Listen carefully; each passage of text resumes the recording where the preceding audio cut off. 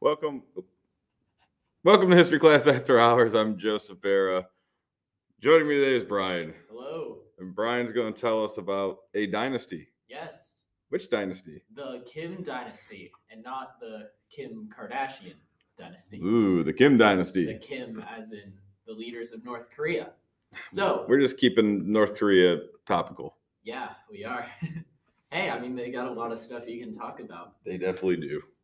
So before we begin, we got to clarify a few things first. Kim is their last name, like all of their last name. The way they do it in Korea, I guess, you say the last name and then the other two names. It's like your first name. Yeah, kind of. So I think the same thing's in Japan. Yeah, I think so too. And also, a lot of this information is either unconfirmed or exaggerated by North Korea. So, yeah, keep that in mind. So, we'll begin with Kim Il-sung. Most information about him that people know of comes from his autobiography. So, once again, might not all be true. Kim Il-sung was born April 15th in 1912 outside of Pyongyang, originally named Kim Song-ju.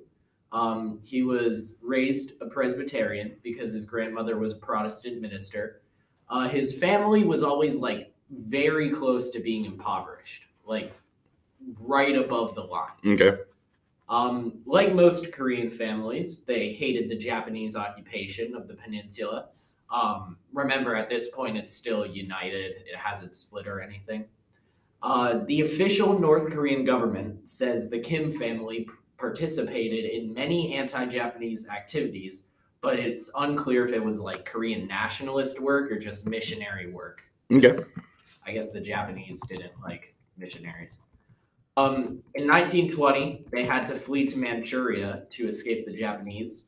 Manchuria is the region of China that like borders Korea, you know? Don't the Japanese take Manchuria too? Eventually, yeah, yes. Okay. So Kim went to a military academy and a normal school, but quit them both because he rejected their feudal ideologies and embraced communist ones. That's going to be important later. His education formally ended when he was arrested in 1929 for being in an underground Marxist organization. Yeah, get you every time. Yeah. In 1931, he joined the Chinese Communist Party and was involved in many anti-Japanese guerrilla groups. And in 1937, he was appointed commander of the 6th Division of the Northeast Anti-Japanese United Army. It was also around this time he changed his name to Kim Il-sung, which means Kim become the sun. Lofty career goals. Yeah. That's what I call that. Kind of like Louis XIV. In Japan, he became known as one of the most effective and influential guerrilla commanders in the entire Korean peninsula. In August of 1942, Kim and his division were assigned to the 88th Separate Rifle Brigade, which was under control of the Red Army. Basically, the Red Army was the Soviet army, and yeah. He served there until the end of World War II. Okay. And speaking of World War II, the Soviets declared war on Japan like maybe 2 weeks before the war ended. I thought it was like 2 days. 2 days? Oh, wow. I thought it was a lot later in the ballgame. Yeah, it was pretty late. So they got something out of it, which was probably planned. And they got the northern part of Korea. Just listen to our Korean War episode, part 1. Yeah. And get a more detailed history of the events. And then listen to the other 4. So then you can know what happens next. He was installed by the Soviets as the first secretary of the Korean Communist Party and the leader of the Provisional People's Committee for North Korea. He wasn't actually the preferred choice at first. It was some other guy. But the guy that they wanted didn't support some stuff with the UN they were doing or something. So Kim got put in charge. On September 9th, 1948, The Democratic People's Republic of Korea was formed, and the Soviets recognized it as the sovereign government of the entire peninsula. Now remember, when you hear Democratic People's Republic, it's usually not that. It's neither Democratic or a republic, typically. Or for the people. Or for the people. Yeah. It's for some people, but not most of them. For a family and a couple others, yeah. Then the whole Korean War happened. Listen to our episodes on those. 1 through 5. 1 through 5. After the war, Kim made allies with many other communist leaders, such as Mao Zedong and Ho Chi Minh. He really wasn't that friendly with Khrushchev, since he didn't support the whole de-Stalinization program. Because so Kim didn't support de-Stalinization. No, Kim didn't support so de-Stalinization, Stalin dies, Khrushchev takes over, and he's like, man, Stalin was a pretty bad person. Yeah, and he's like, let's get rid of this whole notion of Stalin even existing. Yeah. So they like tore down his statues and all that stuff. They renamed Stalingrad at one point, I think. Did they? Yeah. Well, man did kill 50 million people, so. Yeah. I think that's fine. Yeah, probably a good move. He also created some sort of a caste system that's still in place in North Korea between the core, wavering, and hostile class. Wasn't he anti feudalism? Yeah, he was. Okay. The core class, they're like full-on supporters of him. So they're like members of the Communist Party. Yeah. The wavering class, those are like your like typical people. You don't know if they're for or against you. So far, you know they're for, but you never know.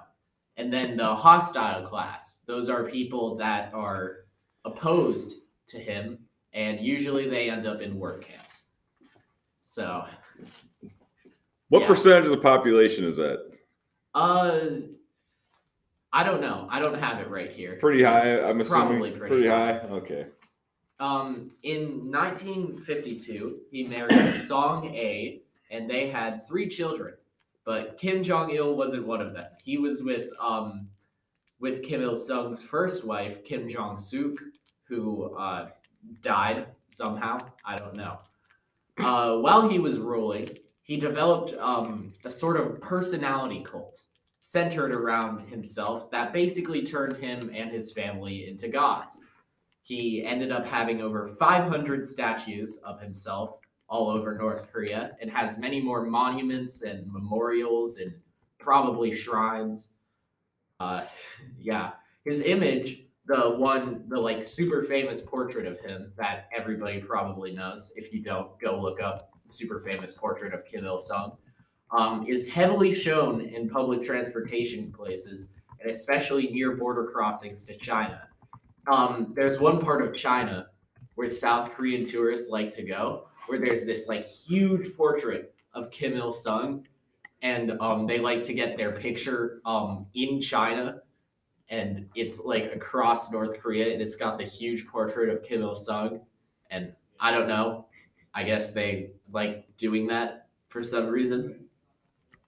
Didn't they believe he part of his personality cult like creates the story of how he like rides down from a mountain on like a horse, and that's like the creation of Korea or something, a white horse in particular? Yeah, I think so. And then yeah, I'm pretty sure. After his death from a sudden heart attack in 1994, there was a 10-day mourning period. A ton of people, like hundreds of thousands of people, were flown into Pyongyang to see it, and he was declared the eternal leader. His birthday is celebrated every year. And that's Kim Il-sung. He's if the videos that came out of his funeral are wild. It's like you've got people like just like utterly destroyed, like distraught. Yeah, like and I once watched something on Korea, and it said it's hard to tell if the Koreans are really the North Koreans are really that brainwashed, or are they just or are they just playing the game because they know what will happen to them if they don't play the game? That's the scary part. Like, you can't tell at this point. It's kind of creepy, honestly. And a little bit is, a little bit is. Have any other fun facts about Kim Jong-il? You mean Kim Il-sung? Kim Il-sung. Kim Jong-il's next. Oh, Kim Jong-il's next. I've got a lot about Kim Jong-il, but they didn't really do a lot with Kim Il-sung since, the personality cult was like just being started, and throughout most of his rule, it was just getting Kim Jong-il ready. So they deified him a lot more than Kim Il-sung. How many kids did he end up having? You know, like 5 maybe between his 2 wives. He might have had more than 2 wives, but I don't think Kim Jong-il was the oldest. Like Kim Jong-un wasn't the oldest when he became the leader of North Korea. It was just whoever he liked best, basically, became the next leader. Do you know in 1982, on his 70th birthday, they built the Juche Tower? It was 25,550 stone blocks, one for each day of Kim's life. Wow. How tall is it? 170 meters tall. So that's like at least 500 feet. Mm-hmm. It is a legal requirement to have a portrait of him. And you are issued a special cloth to dust and clean said portrait every day. Every day? Uh-huh. Wow.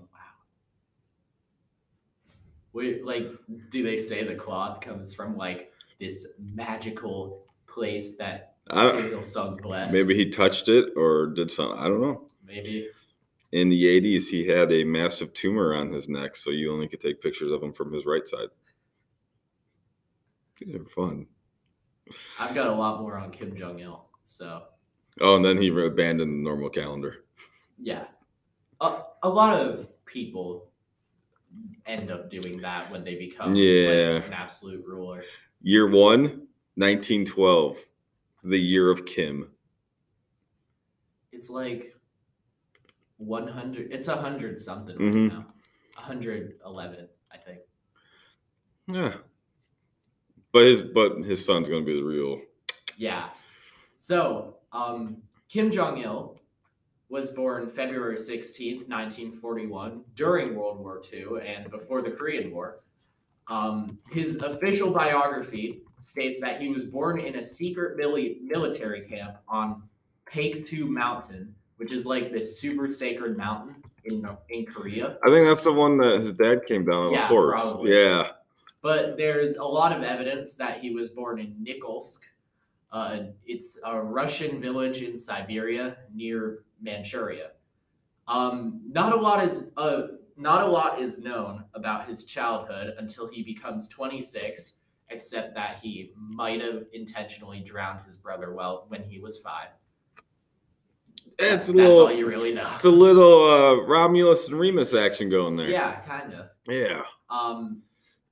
Yeah, he's not really known until he's 26, when he's given official duties in the government, and his name was mentioned in public documents for the first time. Now, something you need to know about Kim Jong-il is that he loved movies. He had a collection of over 20,000 videotapes and DVDs. So in 1967, when his father called for loyalty in the filmmaking industry, he began his career in North Korean filmmaking. This furthered the personality cult for his father and eventually him. By 1980, he had solidified his position as the successor of his father and took the title of Dear Leader. He became the second most powerful figure in North Korea after that. In 1991, he was named Supreme Commander of the Korean People's Army, despite his lack of military service. And on his 50th birthday in 1992, it was met with huge celebrations. Apparently he was afraid of flying. Yes, he was. I'm pretty sure so was Kim Il-sung, because he was scared of a plane crash. So they always travel in like armored trains and stuff. So while he was building his power under his father, he had been married twice and had three mistresses with whom he had three known sons and two known daughters. And one of those sons is Kim Jong Un, who we'll be talking about next week. So on July 8th, 1994, Kim Il sung died, leaving Kim Jong il to become the new supreme leader at like 52 years old. So that's pretty late. One of the first things he did was write the president's post out of the North Korean constitution and gave it to Kim Il sung as the eternal president, probably to further build up the power of his personality cult, because that's basically all that's keeping them in ruling right now. Kim, as a leader, was, quote, always almost comically incompetent in matters of economic management. The economy in the 90s struggled hard due to his mismanagement until 1996, when he adopted a military-first policy. He then allowed small-scale bartering in trade, which made it a lot more like a free market. So basically, what he's learning is that if you add capitalism, it works in a communist society. Shocking. So yeah, I know. It's crazy. If you don't know about North Korea economically, they have rolling blackouts and they always have famine. Yes, that's like two of the staples. All the power, all the electricity is like diverted Pyongyang to like an 8-block area of Pyongyang, and everyone else is just bleh. In terms of foreign relations, Kim was honestly pretty good. He started making deals and improving relations with other countries to get better technology, and promised to stop making nuclear weapons in a deal with the U.S. in 1994. If you don't know by now, that didn't really happen. Yeah. Yeah, they developed nukes. Yeah. I saw somewhere though is that there was a tremendous accident and they accidentally killed other nuclear scientists when they were testing one. Oh, I mean, that's bad. Either that or the nuclear scientists started like falling out of helicopters. Yeah. Yeah, it happens all the time. It's a common accidental death, falling out of helicopters. Yes, very common. Especially for a nuclear technician. Yes, you know? Yes. It's kind of like in Russia, how all these people are falling out of hospital windows. I'm just saying, it's weird. Very weird. Accident prone. On December 17th, 2011, while traveling on his heavily armored train, Kim Jong-il died from a fatal heart attack, just like his father. According to the Korean Central News Agency, which is the North Korean state-run news, a fierce snowstorm paused and the sky, quote, glowed red above the sacred Mount Paektu, and a famous lake cracked so loud that it, quote, shook the heavens and the earth. So, probably didn't happen, but they got to make it I'm thinking you wouldn't hear a crack in a lake. Probably not. Or would dilute that sound, just saying. Yeah. There was a 12-day mourning period, and he was named the Eternal Leader.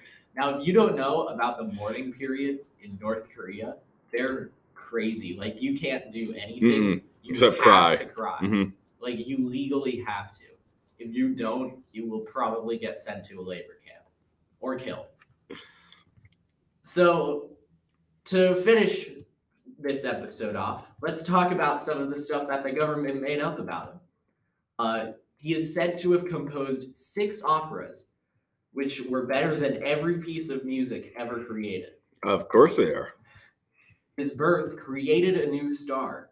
He invented the hamburger. Yes, he did. He has altered the weather many times. He learned to walk at 3 weeks old and talk at 8 weeks. He wrote 1,500 books in 3 years. He shot 38 under par on North Korea's only golf course the first time picking up a club. His 28 bodyguards can confirm that happened. And then he retired from the sport. He never played again. He's like, I'm too good. I just got to give this up. And finally, He did not defecate because he, quote, didn't need to. Maybe that's why he had his round figure. Probably. And why he, died of a heart attack. Did you also know he wanted to breed giant rabbits? It was reported in 2007 that he hoped to solve the famine in his country by breeding giant rabbits. Why rabbits? Because an East German farmer who bred rabbits the size of dogs was apparently asked by North Korea to help set up a big bunny farm to alleviate food shortages. So he got 12 giant rabbits, but was shocked to hear that they were eaten instantly as part of Kim's birthday banquet. Oh, never got the rabbit farm off the ground. There's so many other animals that you could have. Well, they breed fast. Yeah, I mean, guess. you know what his favorite meal was? Oh, I feel like I remember this. Roasted donkey. Yeah, that was it. And he ate them with 100% silver chopsticks. And did you know he was a fashionista as well? Yes, I did. I forgot to mention that they regarded him as a world fashion icon. Yes. So he was 5'3". If I had to guess, he probably weighed around 300 pounds. About. He was a little ball. And he had like a bouffant, like slick back hairstyle, and wore platform shoes and this little stupid suit. But they said that he was a global fashion phenomenon, that his fashion status also transferred to his son. Okay. And he loved Disney World. Yes, he did. He was a big fan of Walt Disney. He had a huge amusement park built at Wonsan, which is where Kim Il-sung landed during the Korean War. And it's still there today. Kim Jong-un uses it all the time. Dennis Rodman went there. Yeah. You know what his favorite movies were? I think it was Westerns, right? This is funny. Friday the 13th, Rambo, Godzilla, and anything starring Elizabeth Taylor. And he built a city purely for propaganda. That still exists. You can look at it from the South Korean side, and like South Korean tourists will flock to go look at this imaginary city where no one lives. It's called Kinjong-dong. It's like the goat cities in China. Yeah. Oh, what a hoot. Join us next week when we talk about Kim Jong-un. Oh, the crazier one. Yeah. All right. Thank you for listening.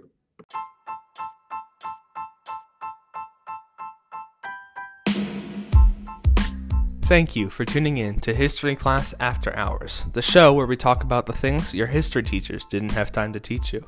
If you wanted to stay updated on upcoming events for the History Club, please visit www.starsmillhistoryc.wixsite.com/2020. If you liked this episode, please share it with your friends and subscribe to our channel on iTunes Podcasts, Spotify, or wherever you're listening. Be on the lookout for new episodes, and we'll be posting every week. Until next time, stay curious.